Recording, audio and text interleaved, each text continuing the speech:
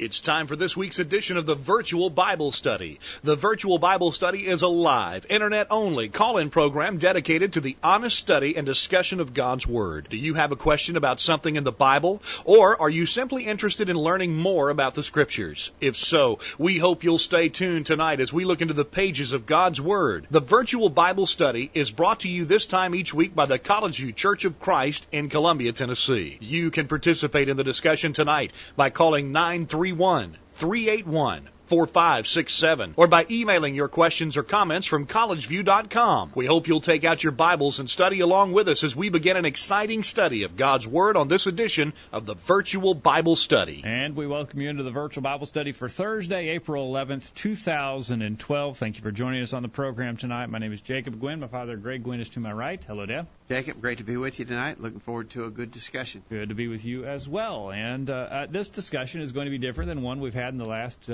few weeks. This is sort of a random, sporadic. We sometimes call this the listener smorgasbord.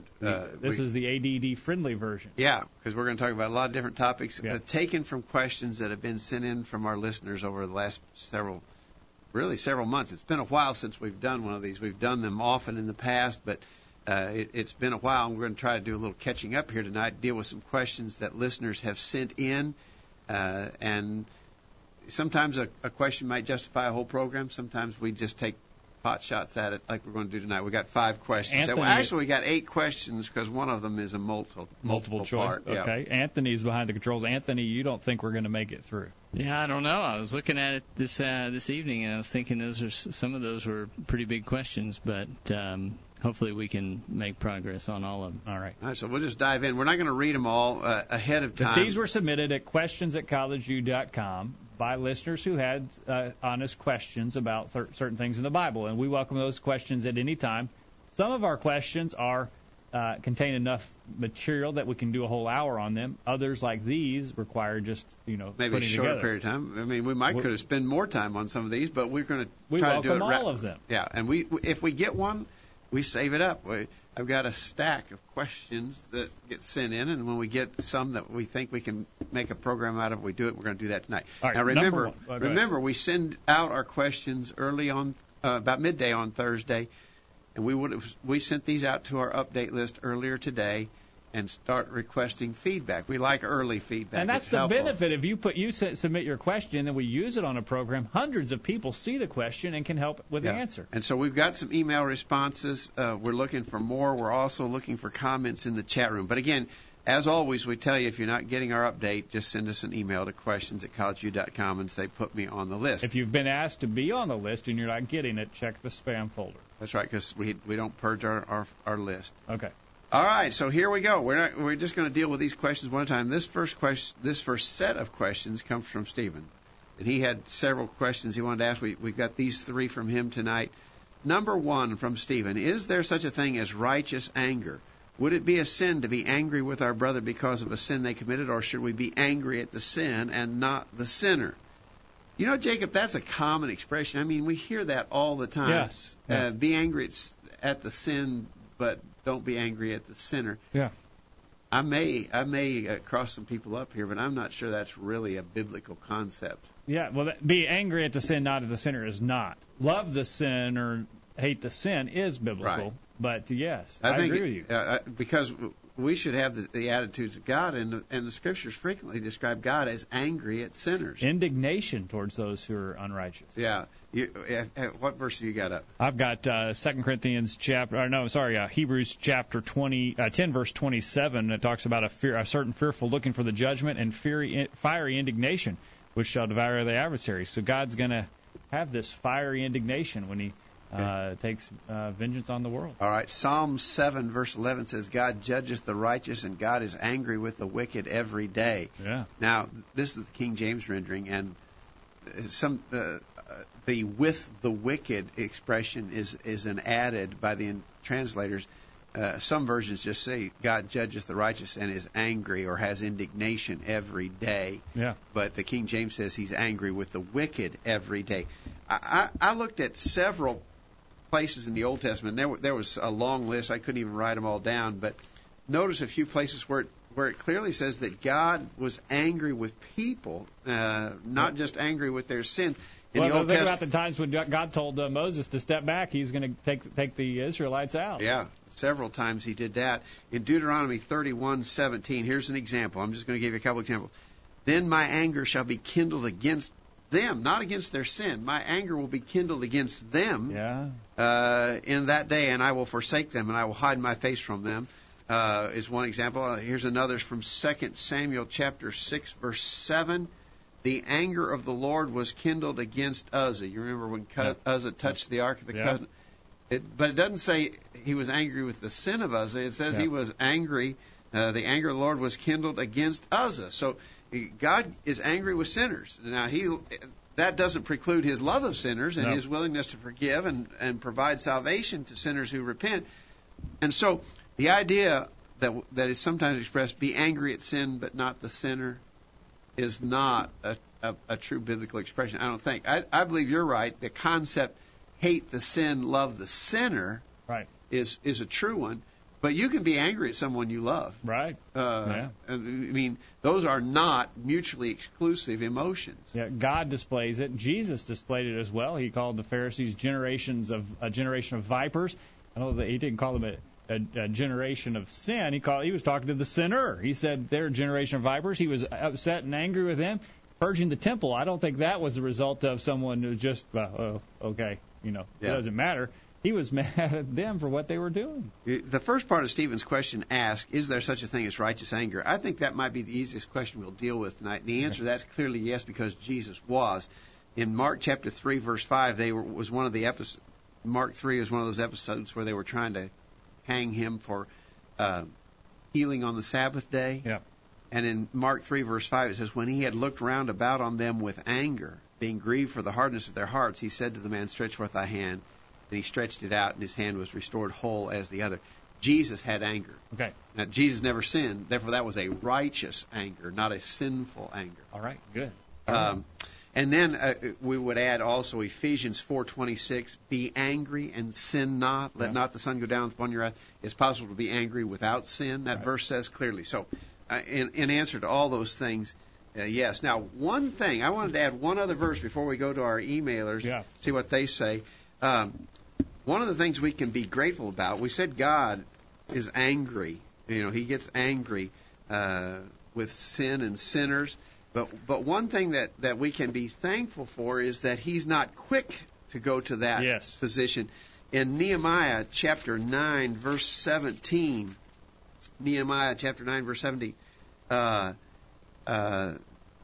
thou art a God ready to pardon, gracious and merciful, slow to anger, and of great kindness. Yeah.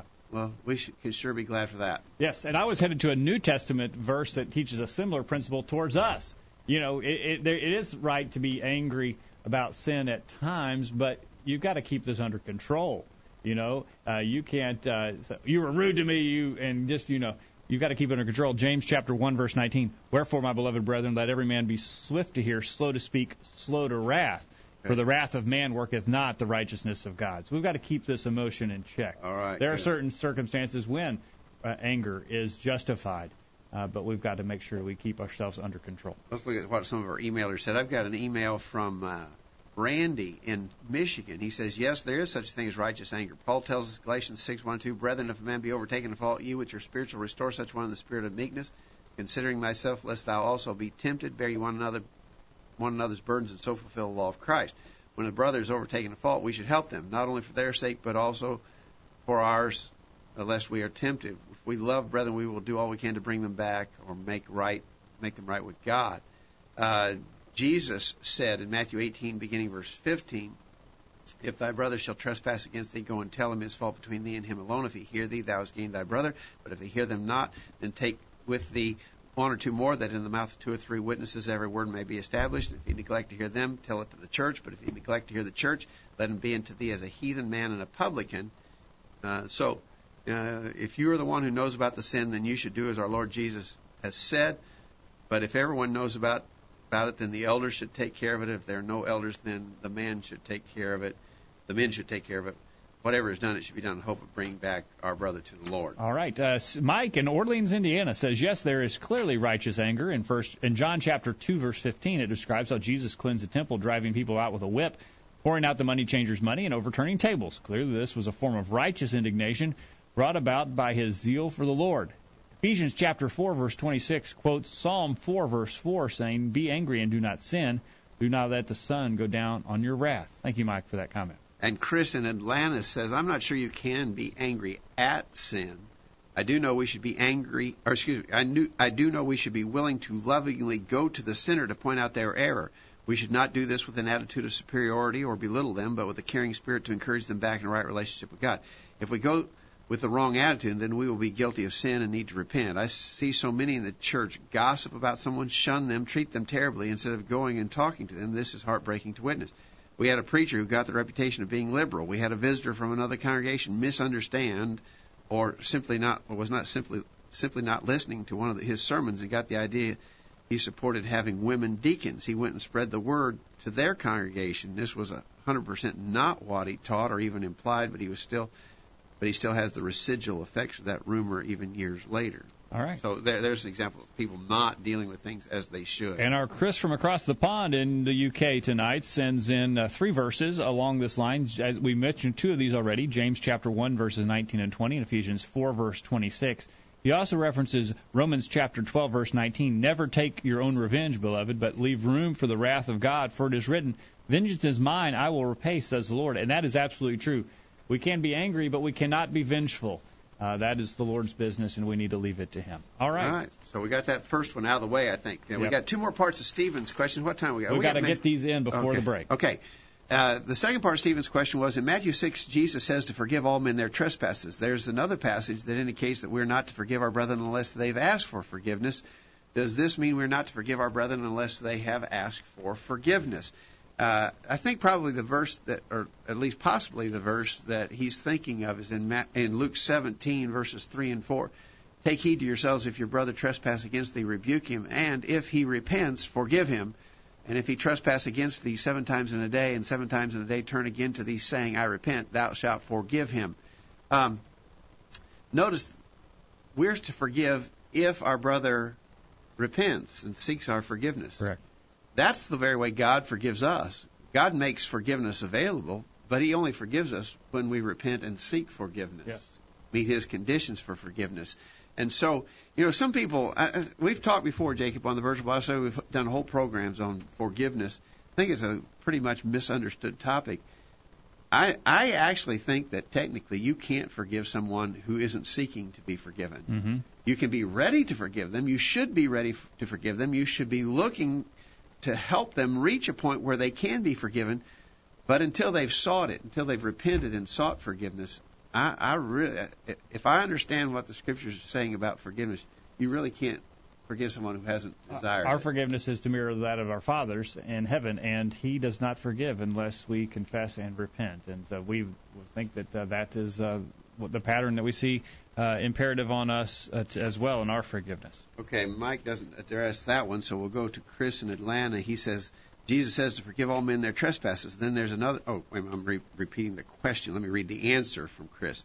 This is one of the cases that I have changed my mind on. There was a VBS on this topic, and I had the belief that you should forgive regardless of repentance. Then Greg quoted a scripture that I have read many times but somehow never connected the dots. Luke 17, 3-4, that's what we just read. Yes. States that we are to rebuke an erring brother, and if he repents, forgive him as many times as he's willing to repent. He says, thanks for pointing this out and doing so in a cordial way during that study. One thing I do struggle with, and I am studying, is what does it mean to not forgive someone who has not repented? There seems to be a very fine line between holding a grudge with a bitter spirit and simply withholding forgiveness. Maybe you could point me in a direction in this study. I would say that, there is no room for bitterness. Absolutely. And it is I suppose it is a fine line. Not forgiving someone who has not repented.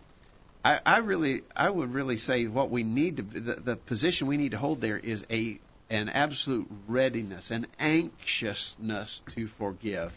And as soon as that person repents and seeks forgiveness, we're there. That's the way God is. Yeah, that's the prodigal son and the father in that account. He was waiting on the day when he could forgive his son and welcome him back. Yeah. All right.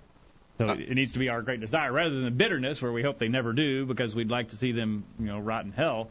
We are waiting for that day for them to come back. Yeah, Chris in UK has written us a document on this question. All right. And we won't have time to answer it all. He mentions Matthew 5:23 through 24. Actually, he did not write a document on this one. It is right. No, I see that. I see that. Yeah. He's got a short answer here. Read that, Jay. Okay. He says in Matthew chapter 6, Jesus says to forgive all men their trespasses. Then there's another passage that indicates that we are not to forgive our brethren unless they've asked for forgiveness. I'm sorry, that's the question. Yeah. He says before in chapters 5 we read Matthew 5:23 and 24. So if you're offering your gift on the altar and there you remember your brother has something against you, leave your gift there in front of the altar. First go be reconciled to your brother, and then come offer your gift. We there forgive before they say sorry, because also can someone apologize for something they don't know about. So I think maybe he has more of a question there than a comment. I have to look at that a little bit more in depth. Yeah, he's suggesting that passage is saying we forgive before they even apologize. I don't see that. I don't see that in Matthew 5:23. My brother has aught against me. In other words, I've done something wrong and he's upset with me. I go to him seeking his forgiveness, because until I have sought his forgiveness, I can't worship acceptably. So Matthew 5:23 is talking about me. I'm the one who's done the wrong. Yeah. And so I know that, and so before I try to worship God, I need to go and make amends, correct that matter, repent, ask my brother to forgive me, then come and worship God. I think that's what Matthew 5:23 and 24 is mentioning. All right. And again, we have had whole programs on the subject of forgiveness. It is a very in-depth discussion, and it is a very difficult practice to put into our lives. It's worth a whole program, and you can find those programs in our archives on forgiveness. And one other note, if we fail to forgive as we should, there will be eternal consequences, as we will not be forgiven by God. And we need to keep all that in mind. Okay, and one more thing here from Randy in Swartz Creek, Michigan. In regards to this question, he offers Matthew 18:21 through 35. We won't read all that. He quotes all that. But he says, it may not be easy to do what Jesus tells us to do, but it's always for our good. Let us have compassion and love for our brethren, which is, I believe, certainly true. All right, Kevin in Hot Springs, Arkansas, tells us this important point. Forgiveness is always available, both from us and from God. It is always available from God, and it should always be available from us. Good comments, Kevin. Thank you. John in Edmond, Oklahoma. Find him at scripturalway.org on Tuesday nights at 7:30. He says, Jesus said, Father, forgive them. However, they were not forgiven until they repented on the day of Pentecost in Acts chapter 2, verse 38. And that is a common misunderstanding as well. Jesus wasn't granting forgiveness to everyone. When on the cross, he said, forgive them, they know not what they do. How was that forgiveness accomplished? Well, when the gospel was preached to those same people in Acts 2, and they said, men and brethren, what shall we do? They were told, repent and be baptized, every one of you, in the name of Jesus Christ for the remission of sins. They weren't forgiven until they met those terms of condition of forgiveness. All right, the next question I think could take a little bit of time to answer, and we are overdue for a break, so we'll take it now. We'll get your thoughts. The next question that comes from Stephen, is it sinful for a Christian to marry a non-Christian? All right. Give us your thoughts in the chat room. Send us an email. Give us a phone call. So let's do that. Let's take the break, and we'll get your comments in the chat room. Is it sinful for a Christian to marry a non-Christian? Send in your thoughts now. Don't go anywhere. We'll continue right after this. There's more of the virtual Bible study to come after these important messages. Stay tuned. I'm Tom Goodall, a member of College View Church of Christ. Do you have a question about what has been said on the virtual Bible study tonight? Perhaps you disagree with something that was said, or would just like more information about what you've heard. If so, we'd love to hear from you. Please contact us with any questions or comments that you might have. Email us at questions@collegeview.com, and we can discuss any of your questions or comments with you privately or over email. Or if you would like to speak with someone in person, call us at 931-381-4567. Our promise to you is that we'll do our very best to give you a Bible answer for anything that we do or teach, and that we will do so in a loving manner. So if you have any questions or comments about our program tonight or any Bible subject, email us at questions@collegeview.com or call 931-381-4567. Thanks for listening to tonight's virtual Bible study, and we hope to hear from you soon. Here's some quotes worth pondering. We evaluate others with a godlike justice, but we want them to evaluate us with a godlike compassion. I value the friend who for me finds time on his calendar, but I cherish the friend who for me does not consult his calendar. He is no fool who gives what he cannot keep to gain what he cannot lose. Don't flatter yourself that friendship authorizes you to say disagreeable things to your intimates. The nearer you come into relation with a person, the more necessary do tact and courtesy become. When a friend is in trouble, don't annoy him by asking if there's anything you can do. Think up something appropriate and do it. Have courage for the great sorrows of life and patience for the small ones, and when you have laboriously accomplished your daily task, go to sleep in peace. God is awake. Man, I wish I'd said that. See, I told you we'd be back. The virtual Bible study continues. We're back on the program tonight taking various listener questions, and we could potentially squeeze one in from you. If not now, we can do it later. Questions at collegeview.com. The question before the break, is it sinful to marry a non-Christian? All right. Well, there's going to be a verse that I think probably everybody is going to reference, and it has to be taken into consideration. And that is 2 Corinthians chapter 6, verse 14. 2 Corinthians chapter 6, verse 14. I know that you will recognize it when I read it here. It says, "Be not unequally yoked together with unbelievers, for what fellowship hath righteousness with unrighteousness, and what communion hath light with darkness?" Yes. And so many think that would just absolutely forbid or ban a Christian marrying a non-Christian, and it possibly could. I think it could at times. You could certainly be unequally yoked to an unbeliever in marriage, but notice it doesn't. From that verse, it doesn't forbid being yoked with an unbeliever. It forbids being unequally yoked with an unbeliever, and so I think that's the possible thing that you got to deal with if you're going to use that verse. The context is not talking about marriage, but the statement could have application to marriage. And so I think the issue you got to deal with is, would it be possible for a believer to be married to an unbeliever and it not be an unequal yoke? I can think of many instances where it is unequal, where it affects the bringing down of a believer. Too many times we've known of people who dated and married, Christians who dated and married an unbeliever, and it led them away, and they became unfaithful. In fact, the statistics are pretty staggering along those lines. So my position would certainly be it's not recommendable. It's not advisable. Right, absolutely not. But whether you could use that verse to say it's sinful is where I come up just a little short. The problem with it, if it is a sin, how do you repent of it? I think you've made that point in the past as well. Yeah, to me that's that's the question I've never had answered to my satisfaction, at least. Let's say that it is against God's law for a Christian to marry a non-Christian, but a Christian goes ahead and does it anyway. Yeah. Now what? Yeah. Do they have to divorce? But that's not a stated exception for divorce. So what do we do if we've got a case like that? Now, it's sometimes brought out that in 1 Corinthians 7, Paul describes a situation of believers married to unbelievers.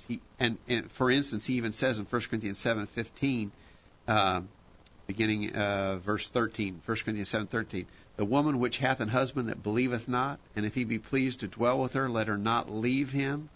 For the unbelieving husband is sanctified by the wife, and the unbelieving wife is sanctified by the husband. Else were your children unclean, but now are they holy?" So in that passage, but the comeback, the quibble to that statement is, well, this is describing people who were married to unbelievers. They were married before they obeyed the gospel, before they became Christian. They were married. Well, maybe so, but you can't prove that from the text. Yeah. And so that passage would be on the side of it's possible for a Christian to be married to a non-Christian. Right. And to argue that this is only describing situations where people were married before they became Christian, one became Christian and the other one didn't, you can't prove that from the text. Right. It may very well be, but you can't prove that. All right. Let's go to the chat room. The chat room is filling up now. If you'd like to join in, it's very easy. Follow the instructions at the bottom of the chat window. Kevin in Arkansas says certain practice or activities might not be sinful, yet are not necessarily a good practice, like marrying a non-Christian. It leaves us in a position to be unequally yoked together, and it potentially does, as you mentioned, have the opportunity to put us in an unequally yoked situation. Patrick in Alabama says, in short, no, it isn't sinful in and of itself. However, it is generally a bad idea because an unbelieving spouse can be a cause of temptation which may lead the believing spouse to fall away. Thank you, Patrick, for that. Tim in the chat room says, marrying a non-Christian is not a sin. Perhaps it could lead to that at times if the Christian half gives in on things. And the spirit of compromise would be a temptation there if you're married to someone who does not share the same beliefs as you. And then Patrick also adds, this describes people who are already married. And I think he was talking about 1 Corinthians 7. Yes, okay. John appreciates your explanation.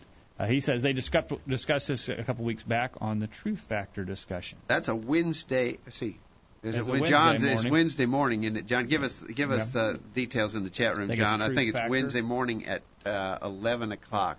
Okay. Truthfactor.org, I think. Yes. John, confirm that for us, will you? Yeah. Another argument that's made, and I hear this one made from time to time, from 1 Corinthians 9. 1 Corinthians 9, Paul is arguing in defense of his apostleship. 1 Corinthians 9:1, am I not an apostle? Am I not free? Have I not seen Jesus Christ? He goes on. He says, verse 4, have we not power to eat and to drink?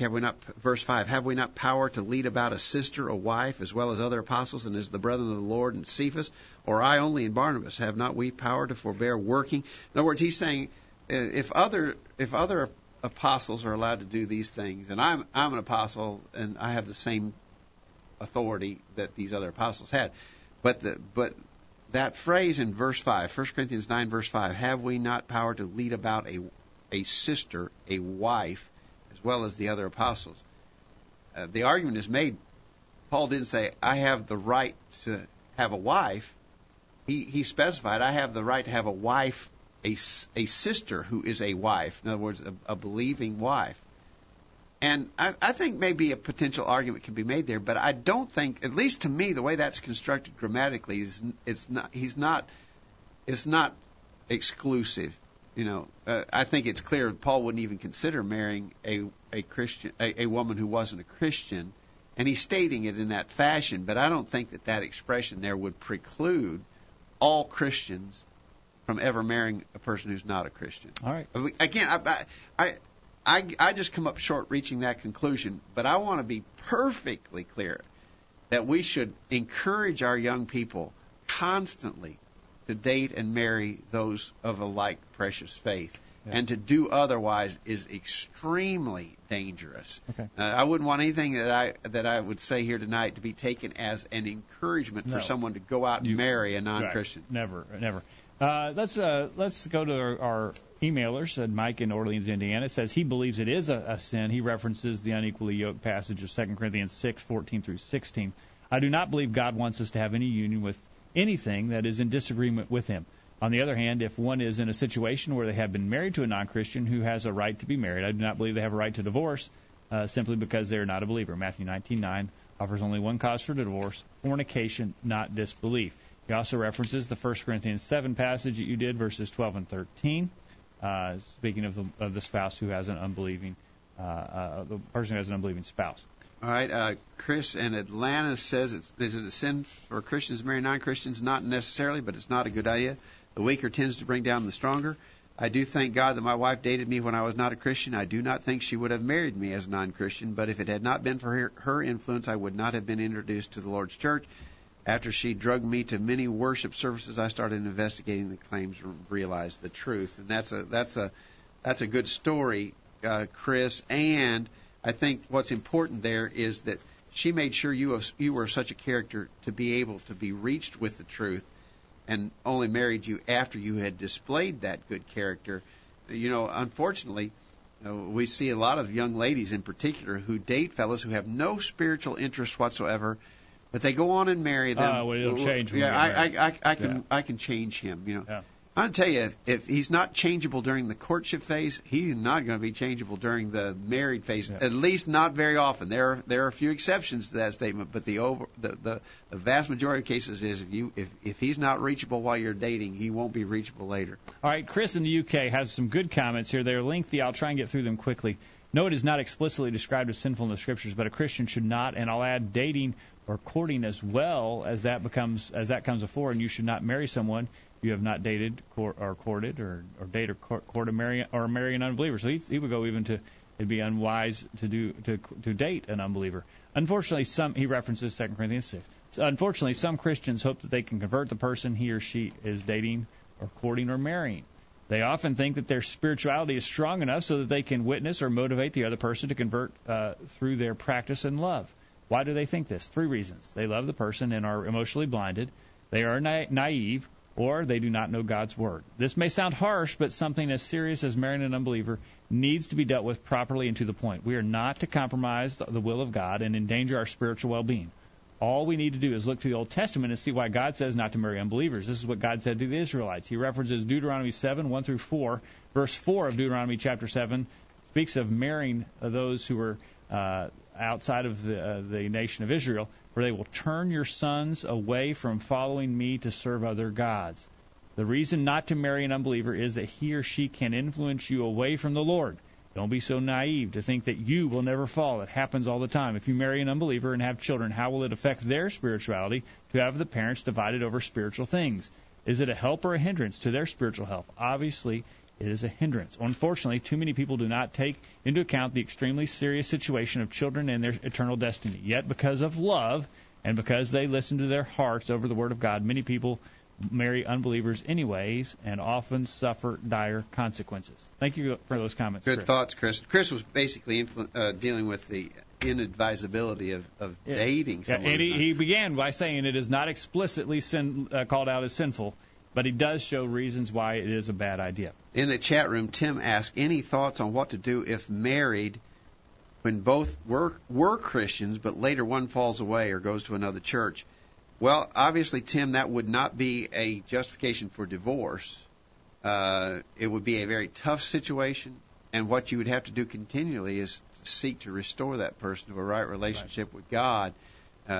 Very difficult situation, and certainly, but we got to say that would not be reason to divorce at all, not authorized. All right, when we get back from the break, we've got some questions that should go a little bit faster. Why is the Apocrypha omitted from most Bibles? Has it proven to be uninspired? And then we'll get into the question, is it okay to send your child to a school associated with some denomination? Good questions, and we'll look for your answers. We'll go to the break, get this week's bullet point, and come back on the other side. Don't go anywhere. The virtual Bible study continues right after this. Wow, it isn't so hard to understand the Bible after all. There's more exciting study and discussion coming after these messages. This is Greg Gwynn with this week's bullet point. As we study and discuss the New Testament, there's sometimes a reference made to things that are contained in the original language. Someone will mention that the Greek says this or the Greek says that. It's not a bad thing to try and understand something about the meaning of words as used by the inspired writers, but a couple of warnings are in order. First, there are relatively few real scholars of the Greek language, and there are none who have become such by spending a few hours looking at reference books or following links on the Internet. Not even those who have enrolled in 1 or 2 semesters of Greek studies at a college or university are qualified as true experts in this complicated field of study. This being the case, it is highly unlikely, in fact, it's effectively impossible, that the average person is going to find some undiscovered nugget of information hiding in the Greek that was never noticed by those who have spent long years of dedicated work studying and learning the language. Once, in discussion of the meaning of certain words in an important New Testament text, one fellow made it a point to emphasize his high marks in 2 semesters of Greek during his college days. He then proceeded to claim that the established authorities were wrong and that he had a better understanding of what the words meant and how the passage should be translated. There was little use in further discussion because he had, at least in his own mind, settled the matter with some insider knowledge of what was in the Greek. How foolish that was. Additionally, we should never convey the idea that the average person who has never studied Greek is incapable of comprehending the will of God. The truth is that large teams of competent researchers have combined their efforts to produce a number of excellent translations in the English language. Any diligent student today can take these versions and fully understand what God would have him to do. It may very well be, and often is the case, that a guy who couldn't tell an alpha from an omega knows more about the real sense of a Bible text than another fellow who has trouble seeing it from behind his pile of Greek reference books. Any and all efforts to fully understand the inspired Word and apply it in our daily lives are commendable, but be cautious about novel interpretations and conclusions that are based upon claims about what is in the Greek. That's this week's bullet point. Think about it. My name is Rick Harris, and I love to listen to the virtual Bible study. I hope you'll join me and many others in this weekly Internet Bible study group. Be sure to listen every Thursday night. How about logging off of Facebook and getting into God's book? The virtual Bible study continues. We welcome you back to the program, and we're glad that you're listening. We'll remind you this program is brought to you by the College View Church of Christ in Columbia, Tennessee. Find out more about us on our website, thevirtualbiblestudy.com, where you can also find out information about podcasting recent sermons presented at the College View Church of Christ. To find out more at thevirtualbiblestudy.com. And again, that sermon podcast is available with a new sermon every week. Most recently published, Why Are So Many Lost? We looked at the question of God wants everyone to be saved. Why are so many lost? Check out that sermon in our sermon podcast at thevirtualbiblestudy.com. We're looking at various listener questions on the program tonight, and Ramona from Texas asked the question, why is the Apocrypha omitted from many Bibles? Has it proven to be uninspired? Good question, Ramona. Thank you for sending that in. And I printed off a quote, and it's in there in the other room. I didn't bring it with me. I wanted to use that, but I think we can answer this anyway. Okay. Did you know that Apocrypha, you know what it means? No, don't tell me what it means. The Apocrypha, these books are called the Apocrypha. They're included in, for instance, most Catholic Bibles include 14 books that are identified all of those 14 are identified as the Apocryphal book. That means of doubtful origin, not authoritative, of dubious authenticity. So that should tell you something right there. You hear sometimes about some of these different books. For instance, you hear about 1st and 2nd Maccabees. Yes. That deals with some of the history of the time between the Testaments, between the end of the Old Testament and the start of the New Testament.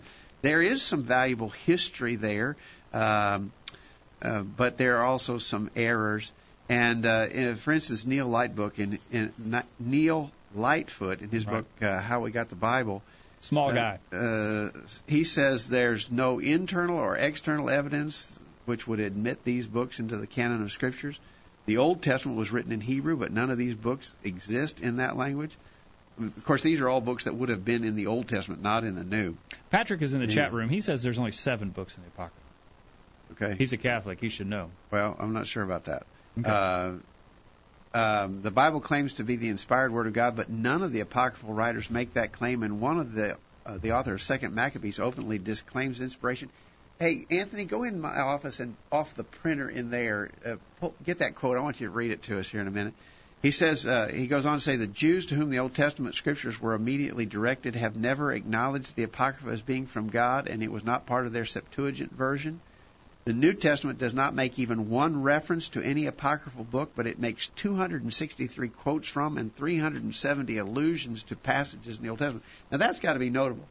The New Testament quotes the books that are in our Old Testament a lot. And the makes Apocrypha allusion would be associated with the Old Testament, not the New. And should be quoted if it was regarded as inspired Scripture. Okay. What's that quote? How's that quote read there, Anthony? Right. Yeah, it's this is from 2nd Maccabees, right? Right, chapter 15, verses 38 and 39. It says, so these things being done with relation to Nicanor, and from that time the city being possessed by the Hebrews, I also will here make an end of my narration, which if I have done well, and as it becometh the history, it is what I desired. But if not so perfectly, it must be pardoned me. Now here's the writer saying, I tried to do the best I could, but now if I've made a mistake here, please excuse me. Does that sound like inspiration? That is not inspiration. That doesn't sound like inspiration, does it? Lightfoot goes on. The basic Catholic Bible is the Latin Vulgate, translated by Jerome. He's the one who called these books apocryphal, which means of doubtful origin. So Jerome, who was principal translator of the Latin Vulgate, did not accept these books as inspired. He says they were rejected by the most eminent of the early writers, such as Origen and Jerome and so forth. He says it should be noted that all these books are in the Old Testament in the Catholic Bible, but we are, of course, not under the Old Testament. And so, in a sense, that makes it a little less of a significant issue to us. All right. We'll look forward to hearing your thoughts in the chat room on that. And our listeners have chimed in from around the world. We have Mike in Orleans. Again, the term Apocrypha literally means hidden or false. None of the books of the Apocrypha were considered inspired by the early churches. They never quoted from them, and the Jews, who had a canonization of their own scriptures, did not include them either. They were also written about 300 years after the rest of the scriptures, long after Jude wrote that the faith had been once delivered. Now, is that in agreement with what you said about them being some of them are in that intertestamental period, or that's the period of time they cover. Okay, but they were written after. I don't know. I don't know the date of the writing. Okay. I'm not sure on that. Okay. Ramon, no, this is Chris in Atlanta. He says, I've not studied this very much, but from my limited understanding, these books were not accepted by the early church and were not accepted by the Catholic Church until maybe the 1500s. That's the date I'm seeing as well. And he says they also contain doctrines that are in contradiction to other doctrines we have in our Bible. Okay. All right. So and now this is where we get, I believe, the dissertation from Chris in the UK. Here are the books. Scriptures. The books are, Chris lists them, 1st and 2nd Esdras. Count these, Jacob. 1st and 2nd Esdras, Tobit, Judith, the rest of Esther, the Wisdom of Solomon, Syriac, also titled Ecclesiasticus, Baruch, the letter of Jeremiah, the Song of the Three Young Men, Susanna, Bel and the Dragon, the additions to Daniel, the Prayer of Manasseh, and 1st and 2nd Maccabees. It's more than 7. I think it's 14. I can't count and listen at the same time. 1, 2, 3, 4, 5, 6, 7, 8, 9, 10, 11, 12, 13. Oh, here's the 14, wrinkle. 15, 16. I found the wrinkle. Okay, what is it? All right, he goes on. If we kept reading, the Protestant Church rejects the Apocrypha as being inspired, as do the Jews. But in 1546, the Roman Catholic Church officially declared some of the apocryphal books to belong in the canon of Scriptures. These are Tobit, Judith, 1st and 2nd Maccabees, Wisdom of Solomon, Syriac, also known as Ecclesiasticus, and Baruch. So the Catholic Church just accepts those 7. There are other books that are considered apocryphal books, but the Catholic Church has chosen just to accept those 7 as being inspired. Yeah, okay. That may be the answer. Okay. And then he goes on to talk about the fact that Jesus and the apostles never quoted from those books. Kevin says Kevin counts 15 on the list he's got. I guess if they're of questionable origin and validity, there may be a whole lot more. This is where Chris in UK has gone to great length, and he's got a tremendously long document here in dealing with this question. Good study. We don't have time to dive into all of it, but we appreciate him for all that he put together on that question. All right. Good. Thank you for that. All right. All right. Let's move on. Let's move on. We have to move on. We're running out of time. The question from Lenora.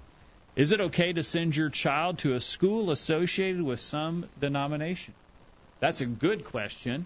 All right. Now, that could involve educational institutions at all levels, from kindergarten, even pre-kindergarten, up through high school, and especially into college time. Lots of colleges and universities are associated with various denominations, but some preparatory schools, even elementary schools, are associated with some. And the question would be, what about that? I want to state what I think is a first principle. I think there's a difference between buying a service from someone and making a contribution to a cause. Yes. In other words, let's say there is this school, and I've got a kindergartner, and I want to send my kindergartner to this school that's run by some religious organization, and I don't agree with that religious organization. I don't agree with the doctrines they teach or how they worship and so forth. I think I would be wrong. I think it would be a violation of my conscience to make a financial contribution to that denomination when I don't agree with the doctrines that they teach. But I think there's a difference between making a free will contribution and buying a service from such a group. Mm-hmm. We buy services from people that we don't agree with a lot. Mm-hmm. We don't give them gifts to further their cause, but we might say, I'm paying a fair dollar for the service that they're offering, and therefore I'm willing to pay that. And so I think that has to come into play. In regards to schools, I might choose to buy that service from them. They're in the business of education, and I'm wanting education for me or my children. I might choose to buy that from them. That would be different for me. Just open up my wallet and say, I want to give you, $100 to help your cause. Having said that, okay. There are some other considerations you have to take into account. Exactly. Ephesians chapter 5 verse 11, have no fellowship with the unfruitful works of darkness. So if your participation, if you feel that would yield some type of fellowship or going along with what is done, then I think you would have to abstain. Yeah. And you also would have to consider what does it do to your influence. And what about the influence that they will have on my children? That's another one. In other words, is it possible that I'm putting my children, for instance, in a dangerous situation where they'll be exposed to things that could damage their faith? Right. So a lot of questions there. Yeah, is it going to be? Am I going to be more likely to be able to teach them that churches should not be involved in the secular education business if I'm partaking of that secular? If I'm taking advantage of that service, it's a question you'll have to ask. Yeah, a judgment call. Mike makes in Indiana makes this point. Although it's no more wrong than allowing them to attend public schools where they can learn a lot of false things, which I think is a great point. Yeah. I would be concerned about the spiritual teachings they might encounter and the appearance of endorsing the particular denomination of that school. But wrong? No, he says. And, it may be more dangerous, and this is all judgment, but it may be more dangerous for a child to be in a so-called religious school than a public school, because in a public school, everybody's got their guard up that, there's all kinds of wickedness that's going to be presented. In a so-called religious school, maybe the guard is let down a little bit, and so some of these other ideas can sneak in a little bit while we're not on the guard. Chris in Atlanta says this may not be the best idea, but if you're willing to spend time with your kids, discuss what the school is teaching and what the truth is, then it may work out okay. All right. I would say that's true. And Chris in the UK passed. Okay. All right. So we got to take our last break, and then we got to rush to the end. We got 2 questions to go. All right. Why did God create us, Lance asked? Why did he create angels? Why did he create anything? That one might not take as long as you think. And then Chris asked, what about drinking?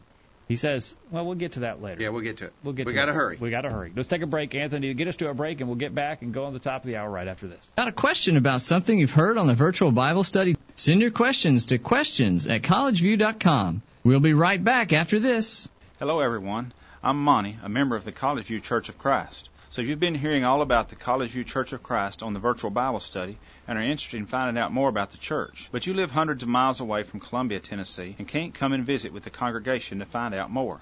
There's no reason to fear. After all, we live in the 21st century. Here's what you can do to find out more about the College View Church of Christ. First, why don't you check out our website while you're listening to the virtual Bible study? You'll find important information about the church there, including bulletin articles there on various subjects, and can even listen to sermons that have been presented at the College View Church in the past. Secondly, if you have questions about the church or about any Bible teaching, why don't you send an email to us and let us know how we can help? Send your questions to questions@collegeview.com. That address, once again, is questions@collegeview.com. We can even have a personal Bible study with you over email if you desire. And finally, if you would rather talk with someone in person, give us a call at 931-381-4567. That's 931-381-4567. You can call this number any time. If you don't get an answer, leave a message and we'll call you back as soon as we can. We're glad you're listening to the virtual Bible study and hope to hear from you soon. We're tracking the trends on the virtual Bible study. While 59% of Americans believe in hell, only 32% of adults see hell as an actual place of torment and suffering where people's souls go after death. In contrast, 74% believe in heaven. That information is via the Pew Forum on Religion and Public Life. Jesus said in Matthew 25, beginning at verse 41, "Then shall he say also to them on the left hand, Depart from me, ye cursed, into everlasting fire, prepared for the devil and his angels. And these shall go away into everlasting punishment, but the righteous into life eternal." God's Word has the answers. Let's get back to studying it. The virtual Bible study rolls along. All right, we're rolling along to the top of the hour. We're going fast as we talk about a couple more questions. One from Lance. Why did God create us, angels, or anything? I just got one verse that I would offer on that. It's Hebrews chapter 2, verse 10. Hebrews chapter 2, verse 10. For it became him for whom are all things, and by whom are all things, in bringing many sons to glory, to make the captain of their salvation perfect through suffering. I think that expression, he wanted to bring many sons to glory, maybe the answer to that question. Why did he create things? so that he could bring many sons to glory. I would offer that as at least as a partial answer to the question. No, let's see what our emailers said. All right, let's see what they say. We have Mike in Orleans. Let's hear the conclusion of the whole matter. Fear God and keep his commandments, for this is man's all. Ecclesiastes 12, verse 13. I guess Mike would say, keep your head down and keep on doing what God said, and we'll worry about that later. And Chris in Atlanta did not deal with that. Chris in the UK. Now, this looks like a very long question, too. He asked, was it to satisfy a hidden need in him? Was it because God was just bored hanging around forever in empty space doing nothing? Maybe it was because he just curious and wanted to know what would happen if he made a bunch of people and put them on a planet in the middle of nowhere. The Bible doesn't specifically say why God made us, but it does say that he created us. And Revelation 4:11, you are worthy, our Lord God, to receive glory and honor and power, for you created all things, and by your will they were created and have their being. I don't know. I mean, there's a lot. He's got a lot of questions there, but I think he agrees that there's not a definitive answer to that question. All right. So we'll just leave it at that. Okay. And then quickly, with how much time? Oh, we just got less than 10 minutes left. We got to go to this last question, which actually comes from Chris in the UK. Okay.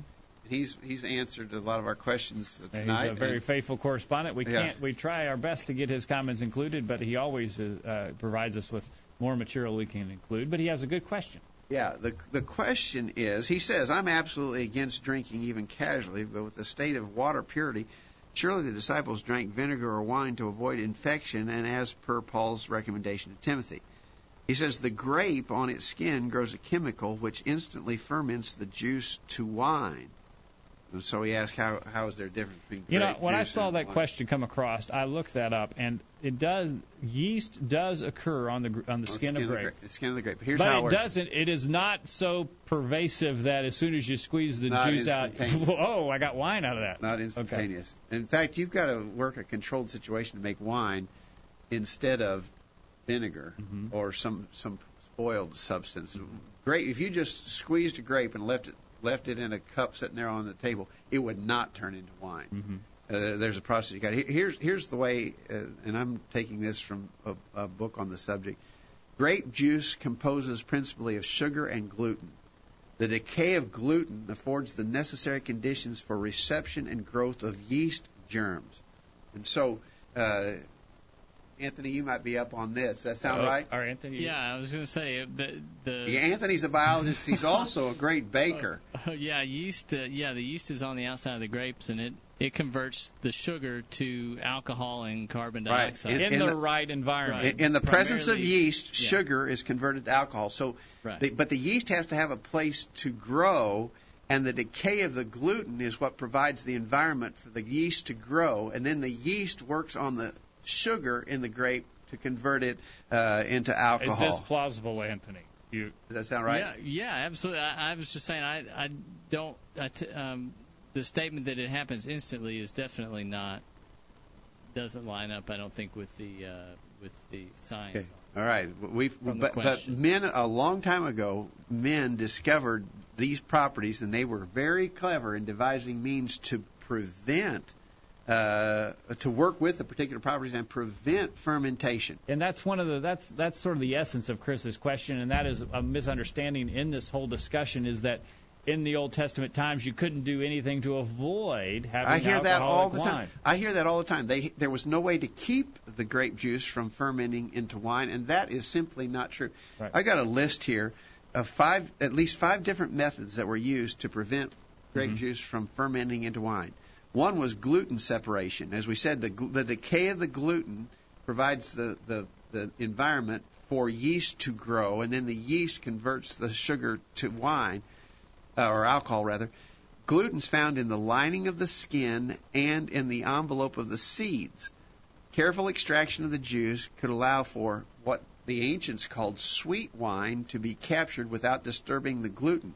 Even after the grapes had been pressed or trodden, the gluten was concentrated in the pulp, which could be removed by filtration. So if you get the gluten away, the yeast doesn't have any place to grow, therefore it can't work on the sugar. You can keep fermentation from happening. Okay. So gluten separation, one method. Moisture removal was a common means. Moisture is essential to fermentation, and so what they would do was dry the grapes whole. And then later, when they wanted juice, they would rehydrate the grapes and make juice then and use it then. Okay. No fermentation would take place. But one of the maybe the most common way they did it was to boil the grape juice, the fresh grape juice. They would boil it down into a syrup. Yeah. Very successful in keeping fermentation from happening. In other words, they removed the moisture and they boiled down the grape juice into a syrup. Then later, months later, they could come back and add water to the syrup and make grape juice. Yeah. Air exclusion. You got to have air for the yeast to work on the sugar, and if you exclude the air, you can keep fermentation from happening. It is known historically that the ancients would bury vessels in the earth or sink jars of grape juice in water to keep the oxygen away from the juice, keep it from fermenting. You could reduce the temperature. Another way is to reduce the temperature, and they often use cold springs and natural cold weather to keep grape juice from fermenting. And then there were other things like sulfur fumigation, which would another means of excluding the oxygen. And sometimes in ancient documents it talks about smoked wines, which would have come from that kind of a process. And I don't think that my guess would be that grape juice at certain times of the year would have been a very precious commodity and not something. It's not like they were drinking grape juice all the time, and they had to have some way. I'm sure there were certain times of the year where it was hard to find grape juice. These ways of preserving it would made it not so common as it is today. Maybe so. But Chris is right when he says that Paul did encourage Timothy in 1 Timothy 5:23, drink no longer water, but use a little wine for thy stomach's sake and thine often infirmities. Now, we don't know whether the wine he was encouraging him to drink there was unfermented grape juice or alcoholic grape juice, wine, as we would call it, because in the Bible the word wine can mean either one. You have to let the context determine. Mm-hmm. But the fact of the matter is, what that proves is that it was not Timothy's common practice to participate in that. Yeah. Normally he didn't drink any. Because Paul had to tell him to. If he had been drinking some with his dinner every night, then that would have been a worthless instruction. Real quickly, we're going to run. Oh, man, we're almost out of time. Mike says drunkenness seems to be the condemnation in the Scriptures. The drinking of alcoholic beverage for pleasure. Alcoholic beverage is permissible in cases where it is medicinally necessary. And he references 1 Timothy 5:23, but he says the fact that Paul had to instruct Timothy to drink wine and no longer water alone is a strong indication that it was not Timothy's normal practice to drink wine. I think you're right, Mike. All right, and we have Chris in Atlanta who says, I'm not aware of a chemical process that ferments the grape instantly. I do know that wine is used in Scripture to refer to alcoholic beverages as well as non-alcoholic grape juice. Thank you, Chris. And Chris in UK, who sent in the questions, he says it's significant that real wine should, and not grape juice, for example. The use of grape juice at Holy Communion in lieu of wine is a product of Victorian prudishness and of the 19th century American temperance movement. You know, I would actually disagree with you there on that, Chris. The argument is made. I think it is a worthy argument. Jesus instituted the Lord's Supper during the Passover week. He was a faithful Jew, observing all parts of the Old Testament law of Moses. Now, wine is the product of a yeast process, but yeast was specifically excluded in Jewish households by law during the Passover week. Mm-hmm. And so some argue, and I think it may be a worthy argument, perhaps check on it more, see what you think. But the fact that yeast and leavening agents were not to be even present in the house during the Passover week for the Jews would probably be a good indication that the juice that Jesus used, he didn't call it wine, he called it the fruit of the vine, was more than likely not fermented. I would argue that there's every indication that it would not have been fermented. Well, it's interesting. Did you want to continue with these? We really don't have a lot of time, but he says the use of grape juice in Christian worship is lamentable consequence of 19th century American entrepreneurial marketing inventiveness.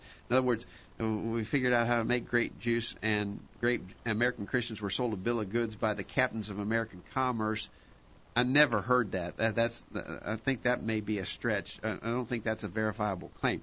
He says to say grape juice would be impossible to produce, much less to market, were it not for the then recently discovered process of pasteurization. Grapes left to themselves will ferment, and it's precisely the potency of the fermentation process that gives wine its power as a sign in Christian worship. I think you're wrong, Chris, and I think we've given the documentation that grapes left to themselves will not ferment. The juice will spoil, but it will not ferment, and you can prevent fermentation. Luther, he says, pointed out that in the Eucharist you're offered the same wine that you can get drunk with under other circumstances. That may be the case. The Catholic practice is to use fermented wine, I'm sure, and yes, and perhaps you could drink enough to get drunk on that, but that doesn't prove the point. He says grape juice is void of any of the sense of exuberant joy and celebration that we have come to associate with wine. Christians have used real wine in worship, among other reasons, for its association with joy and festivity of celebration. Maybe so, but that's not a biblical proof. I'm going to have to cut you off. Okay. He says, my best advice, encourage worshipers to recall that the total Christ is present in either sign. It's called so-called doctrine of concomitance. It will be sufficient, that is, for you to receive either bread or cup alone. I don't know. He said a final argument for the use of wine is the transcultural. It is wine that connects contemporary Americans, contemporary Christians with Christians of other times and places. That's not a Bible argument either. I got to disagree with you, Chris. I respectfully disagree. I think we can prove that they could preserve unfermented grape juice in first century times, and I believe they did. All right. We appreciate all of our listeners, and if you'd like more information on the alcohol question, I'd refer you to our archives. August 17th, 2016, Can a Christian Drink Alcohol? I think we'll present our side of the argument, and where you can learn our beliefs on the practice based upon our understanding of the Scriptures. Dad, a good discussion tonight. Thank you for all the questions from our listeners, and we need some more. Yeah, we're always open to your questions. Send them in, questions@collegeview.com. All right. Anthony, great job behind the controls. Any final thoughts? Nope. It was a good program tonight and lots of good information. And we did make it through. We did. Now that I'm very impressed That is impressive. All right. Well, we're a little over time, but we made it through. Dad, thank you for your time tonight. Thanks, Jacob. Thank you for joining us, and we hope you make plans to be back here this time next week for another edition of the Virtual Bible Study. In the meantime, we encourage you to put God first in your life, study His inspired word of the Bible, and live by it every day. You'll never regret it. Thanks for listening to the Virtual Bible Study, brought to you by the College View Church of Christ. The College View Church of Christ meets at 1618 Hampshire Pike in Columbia, Tennessee. If you are in the Columbia, Tennessee area, we encourage you to worship with the College View Church of Christ on Sunday mornings at 9:30 and on Sunday evenings at 6 o'clock. The College View Church of Christ also welcomes you to attend their Wednesday night Bible studies at 7 o'clock. If you have any questions about something that was said on tonight's broadcast or would like more information about the College View Church of Christ, please call 931-381-4567. That number again, 931-381-4567. Or for more information on the internet, visit collegeview.com. Be sure to tune into the Virtual Bible Study this time next Thursday for another informative study of God's Word.